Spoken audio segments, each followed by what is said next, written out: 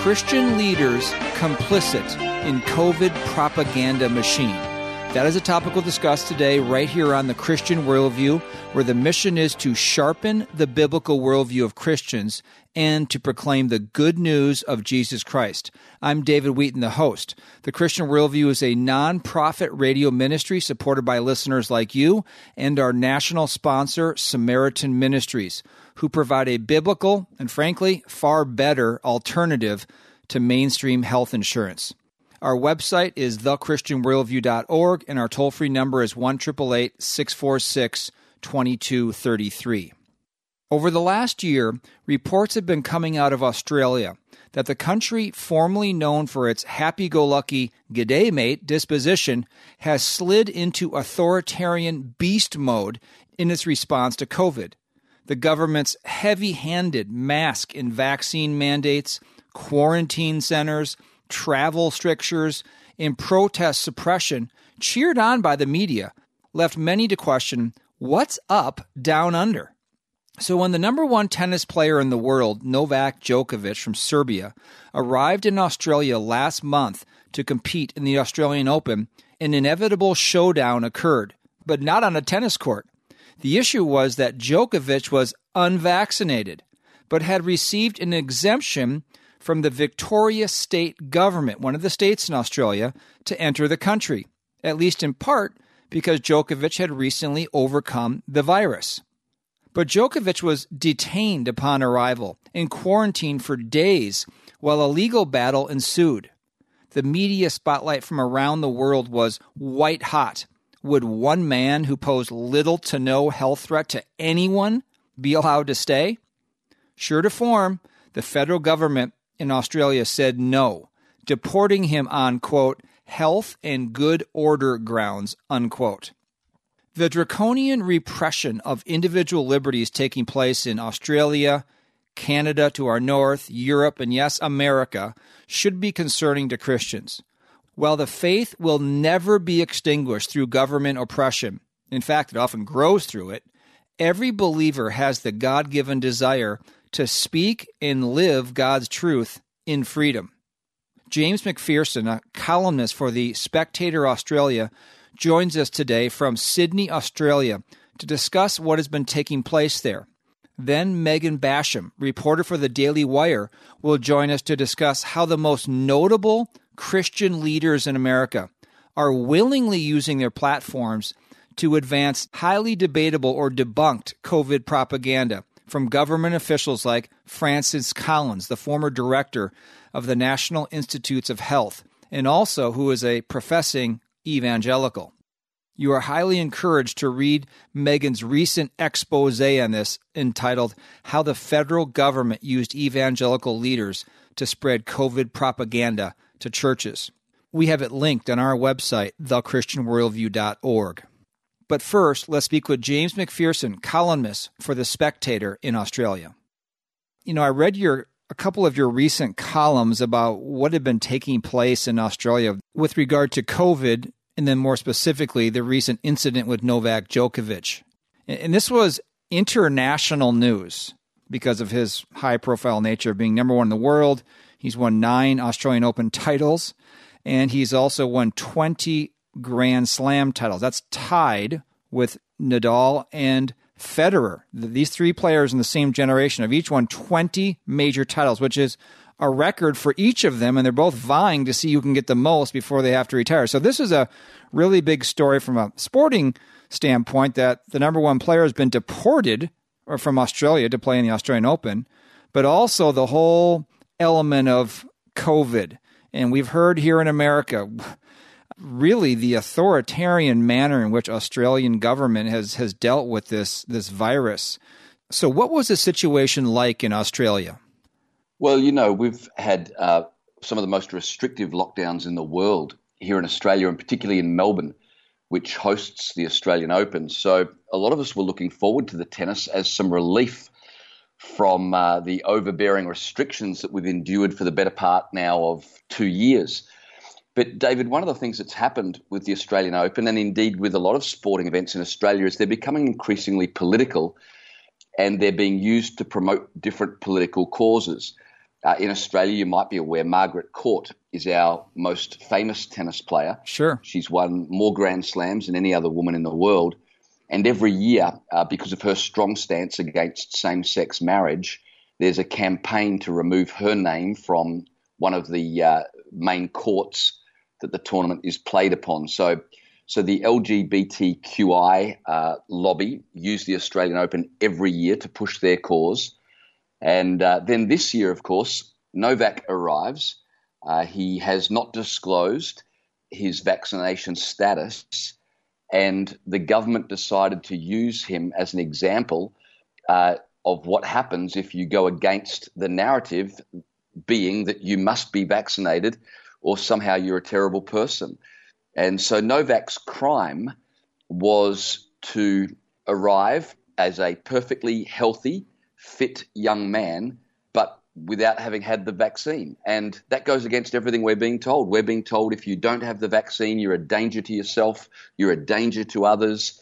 And if he had come unvaccinated and won the Australian Open as an unvaccinated man, that would have cut against everything that the government is trying to inculcate people with. So they could not allow that. And so they found a reason to deport him and make an example of him. For many of us here in Australia, we shudder to think if that's what they'll do to the number one tennis player with the eyes of the world on Australia, what would they do to a private citizen who's anonymous, who stands against the government narrative? So it was quite incredible what they did. And I think it sends a message, and not a good one, about where Australia is at right now. Wow, that is really incredible. James McPherson with us today on the Christian Worldview, a columnist for The Spectator in Australia. You can read his columns. We have them linked at our website, thechristianworldview.org. So why did they let him in Australia in the first place? If they merely were going to say, well, as you wrote in your columns, this is going to, create a problem because people who are anti-vaccination, COVID vaccination, are going to be encouraged or inspired by him being able to come in the country. That's what the government said. They said we can't allow him to stay because so-called anti-vaxxers. And of course, I've never met an anti-vaxxer. I've met lots of people who have questions. I've met lots of people who have concerns, but they've all been labelled anti-vaxxers, which is the most intellectually lazy form of argument these days, where instead of engaging with people's genuine concerns, you simply label them as anti-this or anti-that, and therefore you can dismiss them completely. But the government argued that somehow if Novak was in the country, his very presence would inspire people to resist the vaccine. And it's as if they imagined that every time Novak hit a cross-court forehand winner, 50 Australians would suddenly become unvaccinated, as if he had these magical powers. It was quite insulting to the intelligence of Australians. If you're hesitant to take the vaccine, I don't think the presence of a Serbian tennis player is somehow going to affect you one way or the other. And so it was quite insulting to suggest that Australians are so infantile that they would take their medical cues from a foreign tennis player. But anyway, back to your original question, how did they end up with Novak in the country? There's a lot of conjecture about this, and this is my suspicion, though at this point it's only suspicion. I think Tennis Australia were very keen to have Novak here. As you said in your introduction, he and Nadal are tied on 20 Grand Slam wins each. So the Australian Open this year would have been incredible with the two of them battling each other to become the most winningest player in history. Tennis Australia clearly wanted Novak in the tournament. He's worth a lot of money to them. And I think Tennis Australia encouraged Novak that it would be okay if he just got here, and if he had certain documents, he would be fine. I think that's what Novak was told. I think Tennis Australia privately hoped that though it wasn't completely in order, that once he got here, the Australian government would wave him through, because after all, he's the number one tennis player, and they wouldn't want the international embarrassment. What Tennis Australia, I suspect, underestimated was just how determined the Australian government are to push their COVID narrative. And of course, we've got a federal election coming up later this year. And in this country, if you've been strong on COVID and restrictions, you go up in the opinion polls.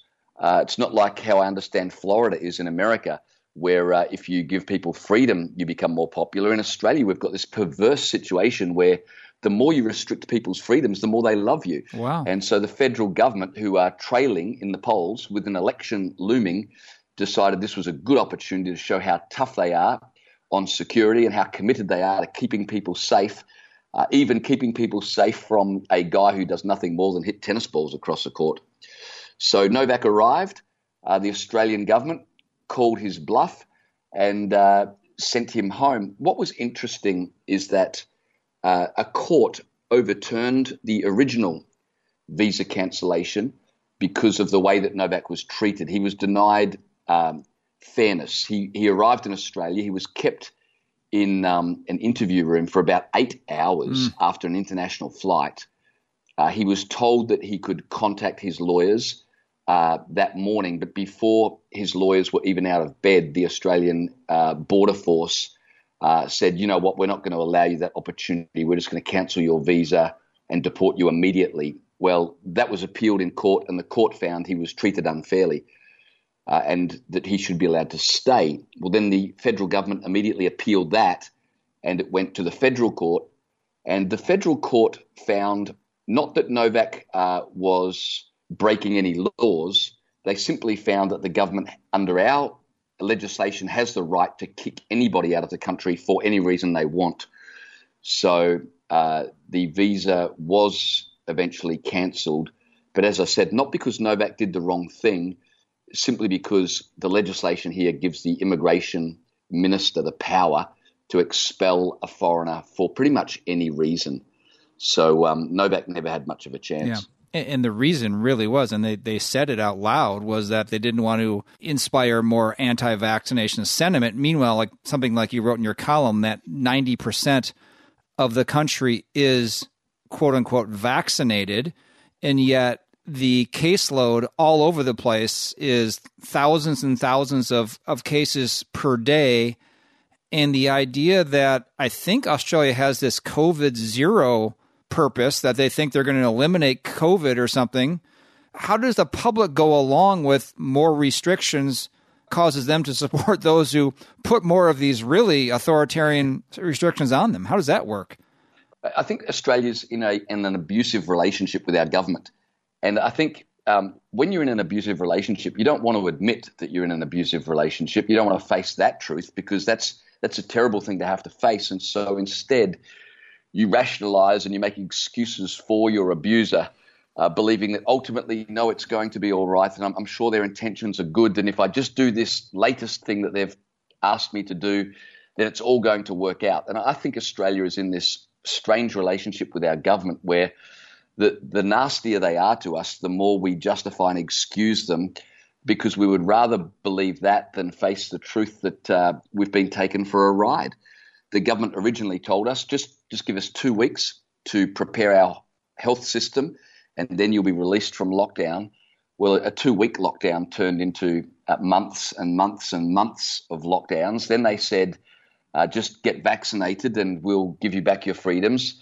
Now they're saying we'll get vaccinated, but we're going to continually change the definition of vaccinated to mean a third booster shot and probably a fourth booster shot. And even then, we're not sure if we'll be able to give you back your freedoms. And Australians have gone along with this, continually believing that if we just do the next thing they've asked us to do, well, after that, everything will be okay. Much of the country is so invested in this now that it would be very difficult to turn around, because we'd have to admit we've been fools and taken for a ride. And who wants to admit that? So for the moment, at least, most of the country is prepared to just keep going along with this thing and hope that it all resolves itself. It's quite incredible, the situation we've found ourselves in. And when it comes to the tennis, the Australian Open, you would know this, having played there, became known around the world as the Happy Slam. And if you're familiar with Australians, we've got this happy-go-lucky demeanour. She'll be right. Everything's good. That Australia has disappeared in the last 2 years, and we've become a nation of bedwetters who, literally are so anxious and so stressful that we wet the bed almost every other night, fearing for our lives from a virus that, I'm not saying COVID is not serious for some people, but let's face it, 99% of people who contract COVID recover without any problem. And yet it's become the dominant feature of our nation, directing everything from school policy to economic policy to how far you're even allowed to travel from the front door of your own home. You are listening to The Christian Worldview. I'm David Wheaton. You can support this radio ministry by calling 1-888-646-2233, visiting thechristianworldview.org, or writing to Box 401, Excelsior, Minnesota, 55331. What happened to the church? How do you break down American Christianity? Whiteness has caused blindness of heart. That message that they're going out and taking the world is not, you need to repent of your sin, receive Christ. Instead, the message that you actually have is they are under the weight of racism or sexism or homophobia. The proceeding is from Enemies Within the Church, a 2-hour documentary film that exposes how social justice ideology is infecting the church. You can order the DVD for a donation of any amount to The Christian Worldview.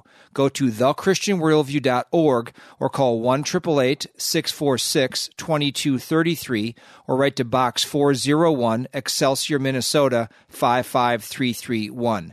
That's 1-888-646-2233 or thechristianworldview.org.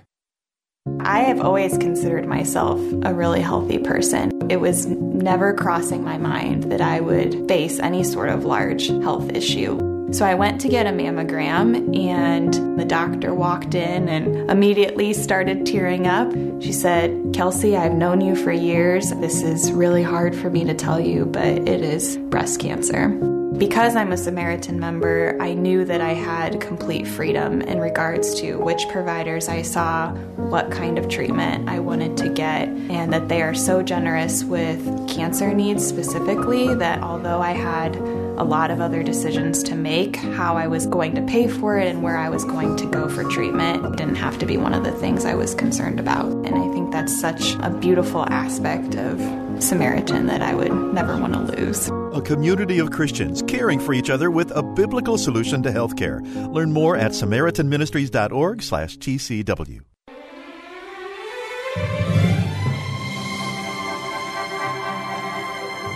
Welcome back to The Christian Worldview. I'm David Wheaton. Visit our website, thechristianworldview.org, where you can subscribe to our free weekly email and annual print letter, order resources for adults and children, and support the ministry. We're speaking with James McPherson today, columnist for The Spectator Australia. I really thought your columns were good. There's a lot of satire that is really well placed, I think, on this COVID delusion that has taken over the world. We're hearing in America about quarantine camps in Australia and just really severe lockdowns and arrests and everything else. Describe the more really troubling aspects of the authoritarian nature of how Australia is dealing with this. Look, we've had some bizarre incidents. We had a pregnant woman who posted on Facebook advertising a freedom march, and she had the police turn up at her home, confiscate her device and arrest her simply for posting on social media advertising a freedom march.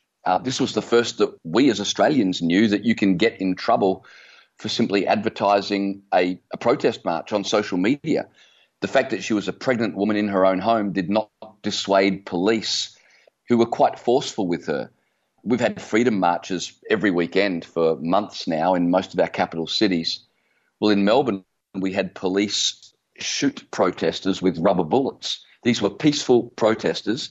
I don't mean peaceful protesters in the sense that CNN over in your country talk about peaceful protesters, but these were really peaceful protesters. They weren't setting fire to anything. They weren't looting anything. They were simply marching in support of civil rights.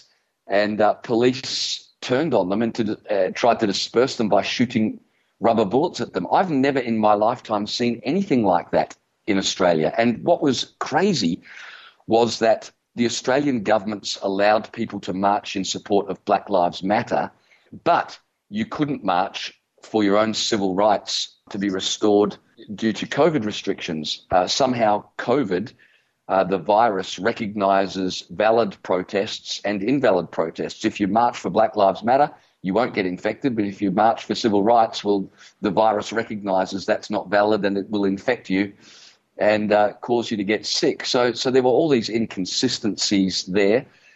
In Victoria, they created rules that meant you weren't allowed to travel more than 5 kilometres from your own home. You're only allowed out for a couple of hours a day to exercise. You weren't allowed to go to work.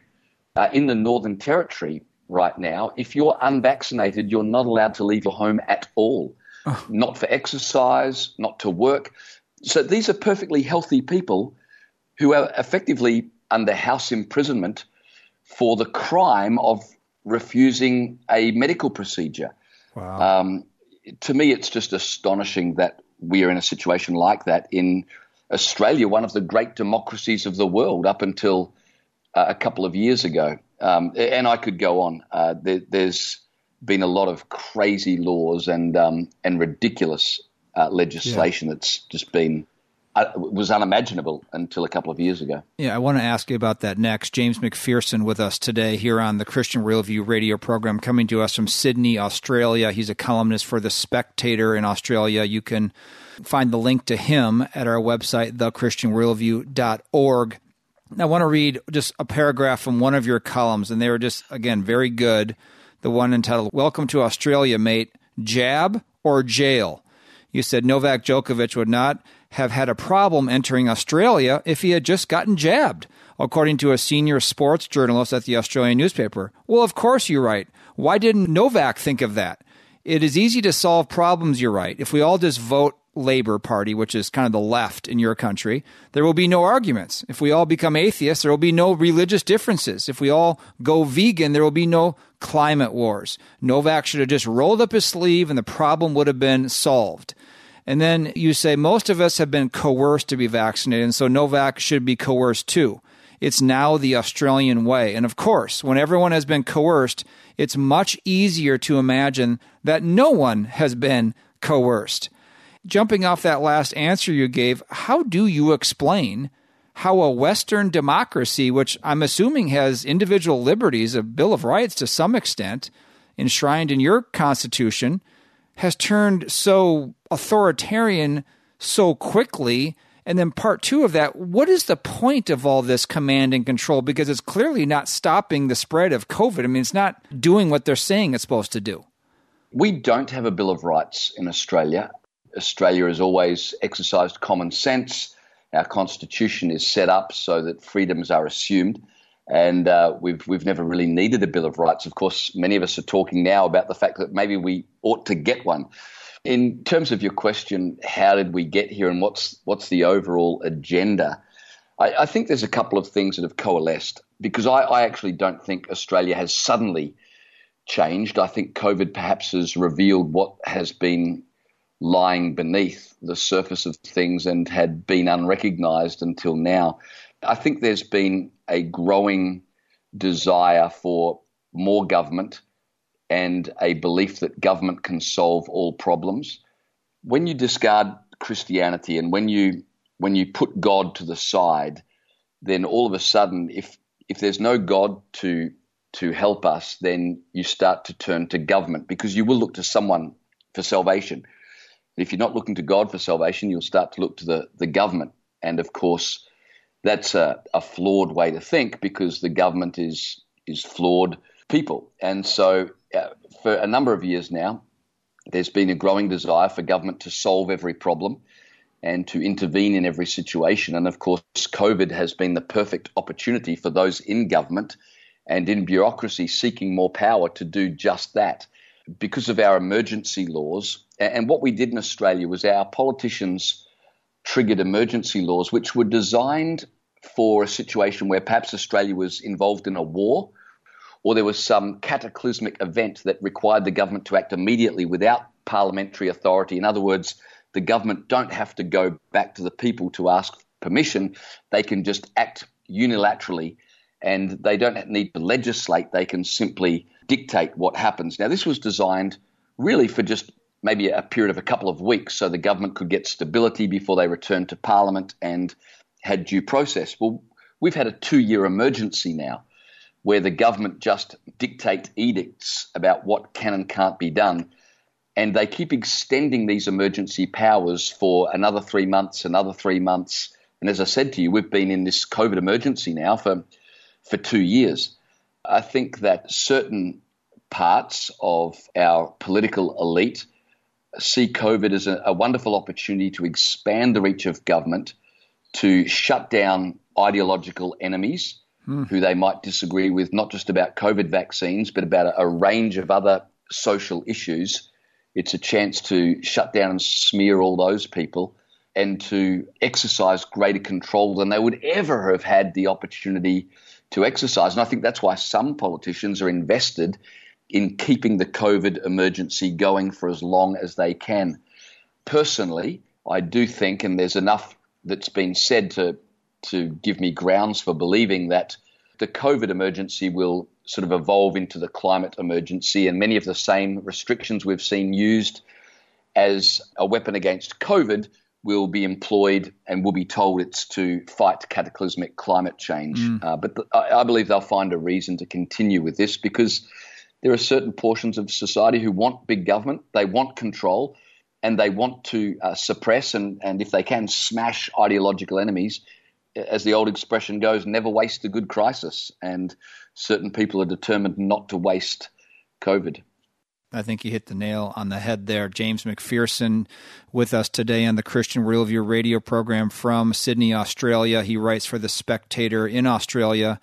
You can find out more, read his columns, find out his Twitter handle and so forth by going to our website, thechristianworldview.org. You write about how language has been co-opted during this time. You know, people don't die of COVID, they die with COVID. Then you also talk about that there's a cognitive dissonance with regard to COVID. Like you write in one of your columns that there's 37,000 new COVID cases yesterday from the day you wrote the column, 90% vaccination rate. And then you say that there's universally vaccinated cricket teams that are having COVID outbreaks. We're told that getting this so-called vaccine reduces your symptoms. We don't really know that. How would you know that? Because once you get the vaccine, you have no idea what it would have been like to get COVID without it. How do you explain this cognitive dissonance where you did look at the facts of deaths and adverse reactions to the vaccine, the fact that it doesn't really truly protect you from getting or spreading it, and yet they continue to be able to pull this off in lockdown society?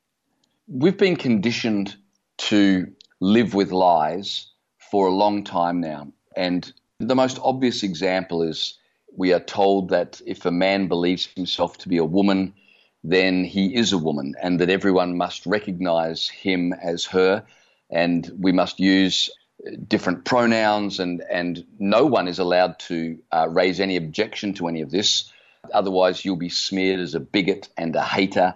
And so we all go along with this. I know in America it's very similar. Canada is an interesting place right now, and Australia is no different. And so I think the whole transgendered thing gives us a bit of a clue as to what's happening. We are being conditioned to go along with things that we know instinctively are not true, and yet we won't admit that to anybody. We just go along with it. And I think it's a really dangerous situation where the population is cowered into telling lies. And of course, the more you tell lies, the more you ultimately come to believe them yourself. I say all that to say we're quite used to living with this cognitive dissonance now. In fact, you've got to perfect cognitive dissonance to survive in Western culture, where you're continually being told something that you know instinctively is not right, but you've got to go along with it to survive. Otherwise, you lose your job, you'll be demonized on social media, you'll lose a lot of your friends, and so you go along to get along. And some people can say, well, it doesn't really matter what harm is being done. It might not really hurt anybody to say that if a man believes himself to be a woman, well, then he is. Well, I think we're seeing in women's sport right now that it's not just live and let live. It does have real-world consequences for people, and women's sport is now in jeopardy because of this. But it creates a dangerous situation where people will listen to lies and just nod and go along with them, because it creates a situation where people can get away with anything. And so governments are now telling us things that we instinctively know are not true, but we're told, don't believe your lying eyes, believe us.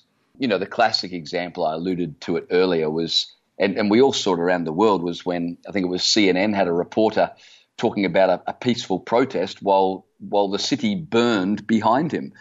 And so we were literally told, don't believe your lying eyes, just believe what we're being told by the media. And we all go along with it. Who knows what's going to happen in the future? And if the population have been taught to be quiet and been taught to shut up and go along with things, it creates a situation where a tyrant could get away with murder. And the population would just nod and go along, having been conditioned to shut their mouths and be quiet. Yeah. And so I think it's a dangerous situation we've gotten ourselves into. And that's why I admire people like you, David, and your program, which encourages people to say things that, you know, in other parts of the media you would not be allowed to say. I think speaking truth is very important. It really is. And I look at this situation with Djokovic coming to Australia, coming into the country legally, and then being, once they saw the uproar, being deported because we can't have this. This is going to inspire the, quote, anti-vaxxers, the 10% of the country, you know. But I actually think Novak Djokovic, whether he knows it or not, was standing up for the second most important issue in the world right now. The individual liberty to choose to put what you want in your own body, not have someone coerce you to do that or lose your job over it or be kicked out of the country. I think he stood up for the second biggest issue. With the first biggest issue, you're probably wondering what that is. I believe the biggest issue in the world is the gospel, how sinful men can be made right with a holy God. That's the biggest issue. Now, he's not standing up for that, but it is a big issue of individual liberties that he took a stand on. And I respect him a lot for that. I really hope it makes a difference, because as he's returned, I think, to Europe, he's from Serbia, we see news reports of what's going on in Europe. Similar, I think, in many cases to Australia, but maybe even going to be getting stricter, mandatory vaccinations everywhere, vaccine mandates, and then the vaccine card, passport in Europe.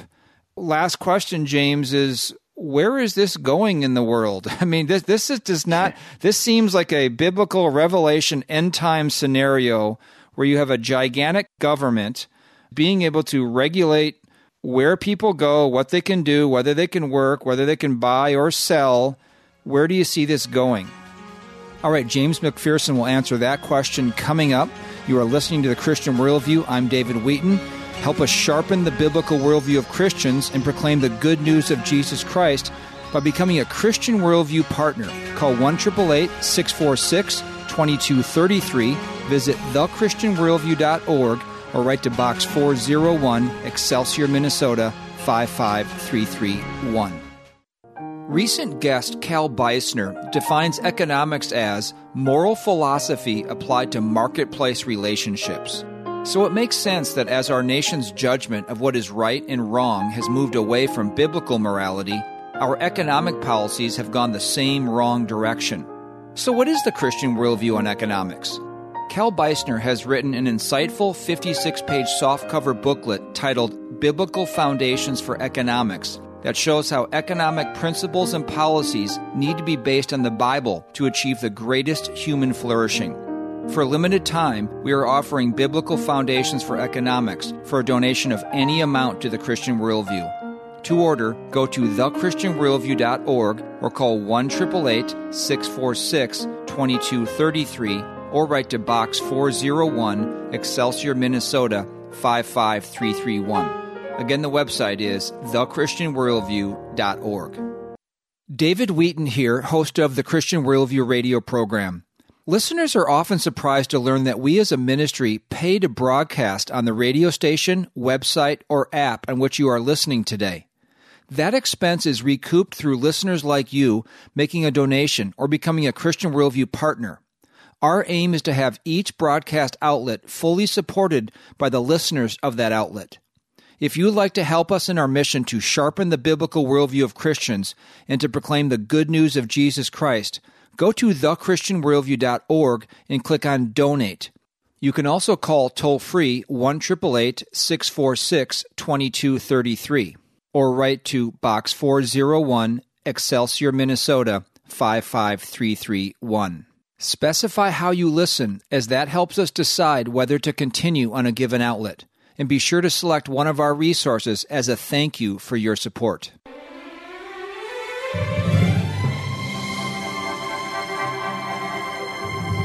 Thanks for joining us today on The Christian Worldview. I'm David Wheaton. Just a reminder that today's program and past programs are archived at our website, thechristianworldview.org.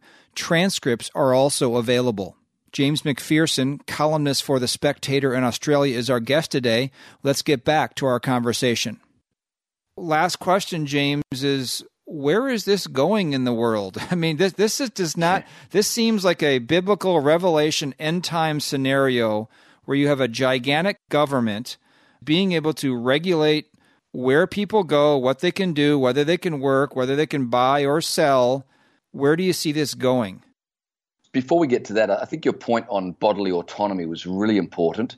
Whether you agree with Novak's stance on vaccinations or not, the bigger issue is, does the government have the right to tell you what you should do or must do with your own body?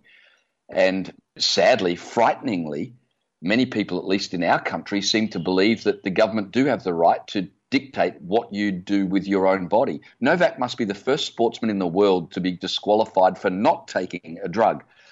But once you've got yourself in a situation where the government are able to tell you what you must do with your own body, I mean, the government own you, don't they? Yes. If you've no longer got even bodily autonomy, what do you have? And it's frightening to think that most people don't understand the simple thing that you articulated so well. This is an incredibly important principle. Forget vaccination or not vaccination. The bigger issue is bodily autonomy. And so I'm with you. I salute Novak. He's not one of the most popular players here in Australia because he's a bit of a robot. We prefer Nick Kyrgios or he's sort of a John McEnroe type. We prefer those figures in Australia, or at least we used to. Now we quite like robots who just go along with the government. Where are we going? Look, a lot of people believe, as you've pointed out, that the social credit score is coming, that all of our actions will be monitored and rewarded or will be penalised for actions that don't meet government requirements, whether that's in terms of the emissions that we use, the food that we eat, the things that we say or don't say, and somehow that our ability to earn a livelihood or to trade and do business will be dependent upon us performing certain things and saying certain things. It's not difficult to imagine that's where we're going. They're trialing it already in China, and it's not difficult to see with the technology being put in place here in Australia. We have vaccine certificates on our phones that have to be shown in order to enter restaurants. In some places, to get a haircut, you've got to show your vaccination certificate. It's all digitalized. There's talk of more things being digitalized. It's not hard to see this being used down the track to exercise far greater control over people, and not just according to whether you're vaccinated, but according to whether you've expressed the right opinions or not. And that's a scary proposition. So what do you think is driving this authoritarian worldview? One of the interesting things that's happening at the moment is increased control by supranational organizations like the World Economic Forum, the United Nations. Increasingly, what happens in our nation is not being decided by electors, but being decided by globalist organizations, and our politicians seem more concerned about reporting to them than they do reporting to the electorate. Even my non-Christian journalist friends, they all think we're headed for one world government, not in the sense that there'll be a president of the world or an antichrist figure, but they all believe that there'll be less and less national sovereignty and more globalized bodies that dictate to everybody across the world how you must live. And they're all desperately afraid of that as well. Well, let's hope that fear leads them to understanding this is where the Bible and Revelation says it's going to go, to a globalized government led by a global leader, and that many will come to saving faith in Christ before it's too late. We so appreciate that you are speaking the truth about what is taking place in Australia. All of God's best and grace to you, James. keep up the great work, and I hope we can talk again and get an update down the road. Yeah, I would love that. Thanks so much for having me. It's always a joy to speak to friends from the United States. Love America and love what you're doing, and it was a privilege to be involved. So thanks so much for having me.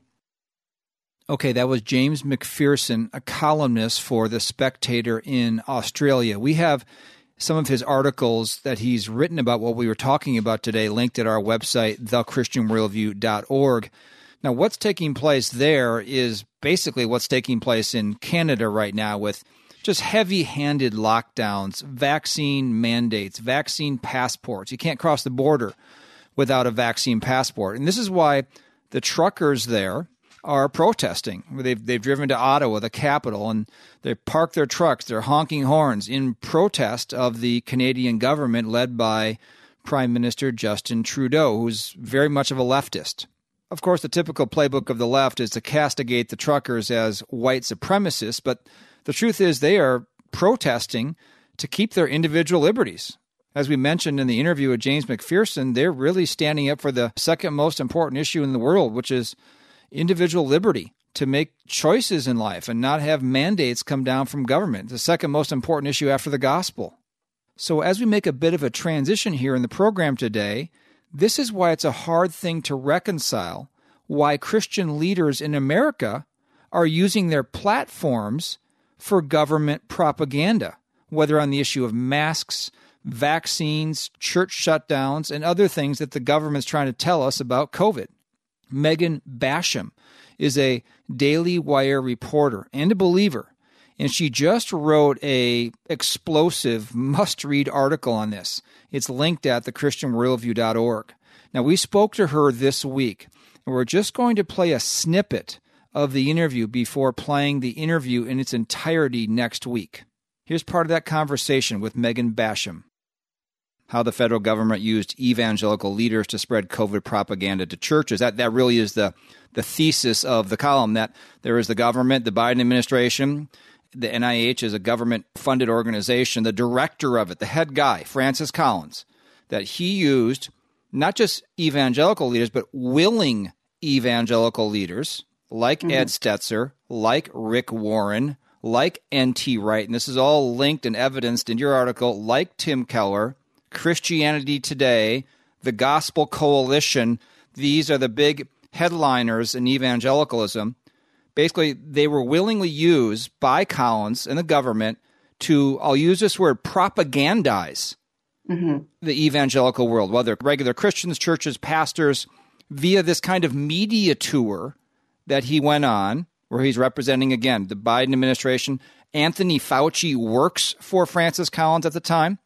To give what we know now is a false narrative about COVID. Like the virus came from an animal, not a lab in Wuhan, that getting the vaccine or wearing a mask is about loving your neighbor, or masks stop the spread of the virus. And if you believe otherwise, well, you're just a conspiracy theorist. So let me just read directly from your column where you talk about the types of policies that Francis Collins has led the National Institutes of Health on. You write, perhaps the evangelical elite's willingness to unhesitatingly credit Collins with unimpeachable honesty has something to do with his rather Mr. Rogers-like appearance and gentle demeanor. Going by his concrete record, however, he seems like a strange ambassador to spread the government's COVID messaging to theologically conservative congregations. Other than his assertions of his personal Christian faith, there is almost no public stance Collins has taken that would mark him out as someone of like mind with the everyday believers to whom he was appealing. So the obvious question is, why has Francis Collins been so revered as this evangelical Christian then? Well, that's a question I've been trying to sort of sort through myself, because there was so little critical thinking in the presentation of him. Another leader I think we need to include here, because he was also quite vocally supportive of Francis Collins, was Russell Moore, who was then head of the ERLC, the arm of the SBC that does public policy. the reason I bring that up is because all of them presented him very much as a Christian brother that I know. So they were sort of lending their credibility and their reputation as men of integrity to Francis Collins. To give you one example, Rick Warren specifically presented him as a man of integrity, a man you can trust. So they were sort of saying, trust us that this is a good man, that this is a strong Christian, even though so little in his record would back that up. And to be very clear, it was not exactly secret. It sort of surprised me as I was working on the reporting that people were surprised by what I was writing, because this was not covert. You could find articles in Time magazine saying, because Francis Collins has these relationships with leaders in the evangelical world, he was dispatched. The same way Anthony Fauci was dispatched to the secular media, Francis Collins was dispatched to the Christian media. So he does this sort of tour, as you described it. And in all of these instances, he was not presented as a voice to listen to, a voice to consider, and maybe we will also weigh some other expert medical opinions. He was presented as authoritative and his views unquestionable.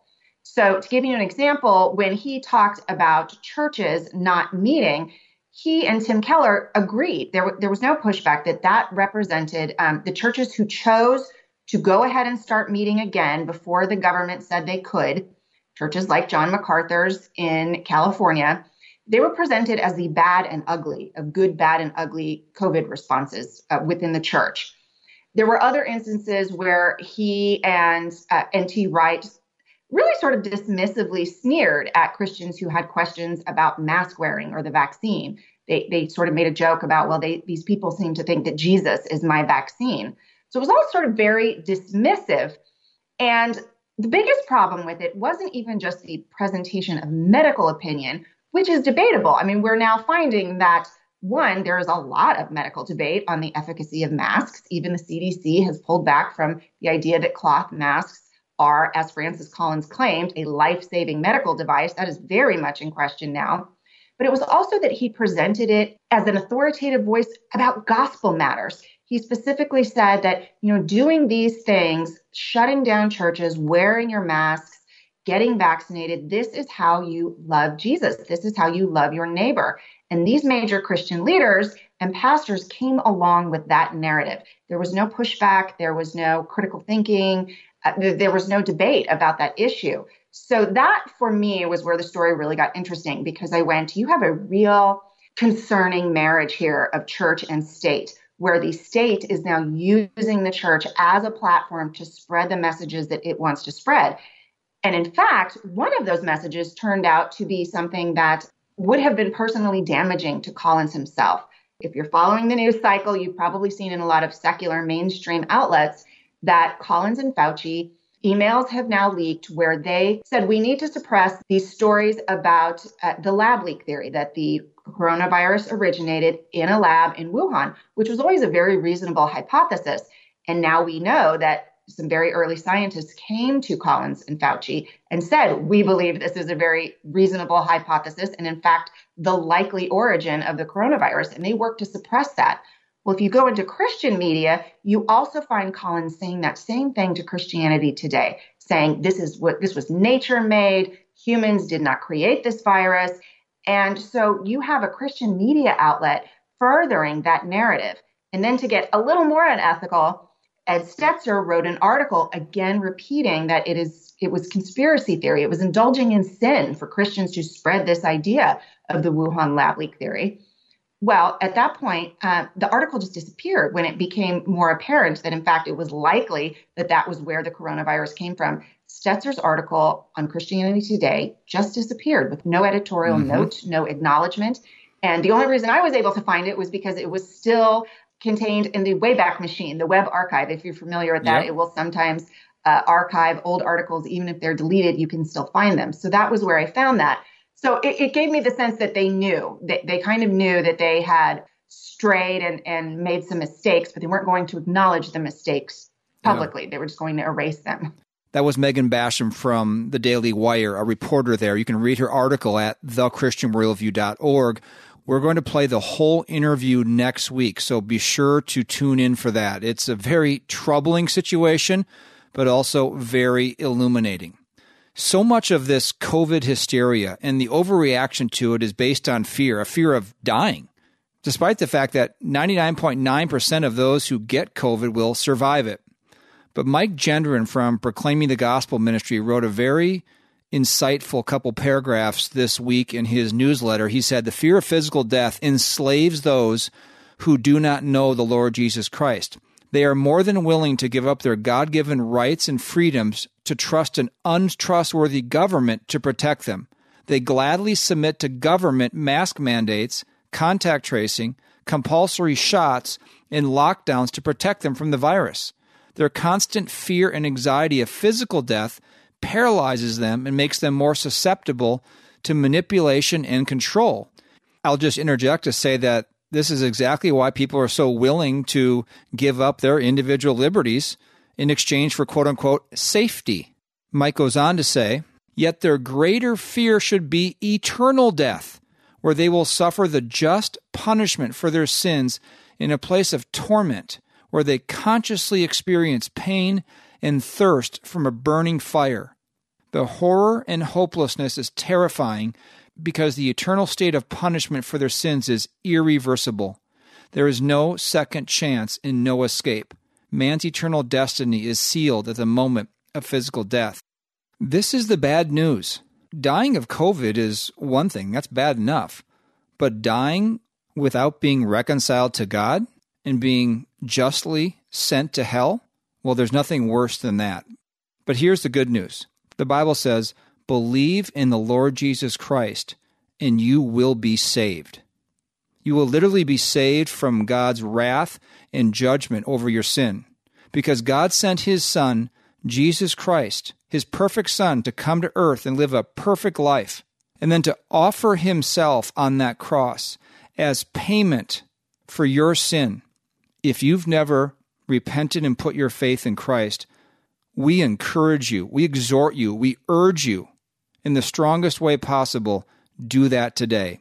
You can find out more by going to our website, thechristianworldview.org, and click on the page, "What Must I Do to Be Saved?" Thank you for joining us today on The Christian Worldview. Thanks also to our Christian Worldview partners and Samaritan Ministries for funding today's program. In just a moment, there will be information on how you can hear a replay of today's program, order transcripts and resources, and support this nonprofit radio ministry. So be encouraged. We may live in a challenging world, one in which even Christian leaders use their platforms to advance government propaganda. But here's who we should trust. The Bible says, Jesus Christ and His Word are the same yesterday and today and forever. Until next time, think biblically, live accordingly, and stand firm. The mission of the Christian Worldview is to sharpen the biblical worldview of Christians and to proclaim the good news of Jesus Christ. We hope today's broadcast encouraged you toward that end. To hear a replay of today's program, order a transcript, or find out what must I do to be saved, go to thechristianworldview.org or call toll-free 1-888-646-2233. The Christian Worldview is a listener-supported nonprofit radio ministry furnished by the Overcomer Foundation. To make a donation, become a Christian Worldview partner, order resources, subscribe to our free newsletter, or contact us, visit thechristianworldview.org, call 1-888-646-2233, or write to Box 401, Excelsior, Minnesota 55331. That's Box 401, Excelsior, Minnesota 55331. Thanks for listening to The Christian Worldview.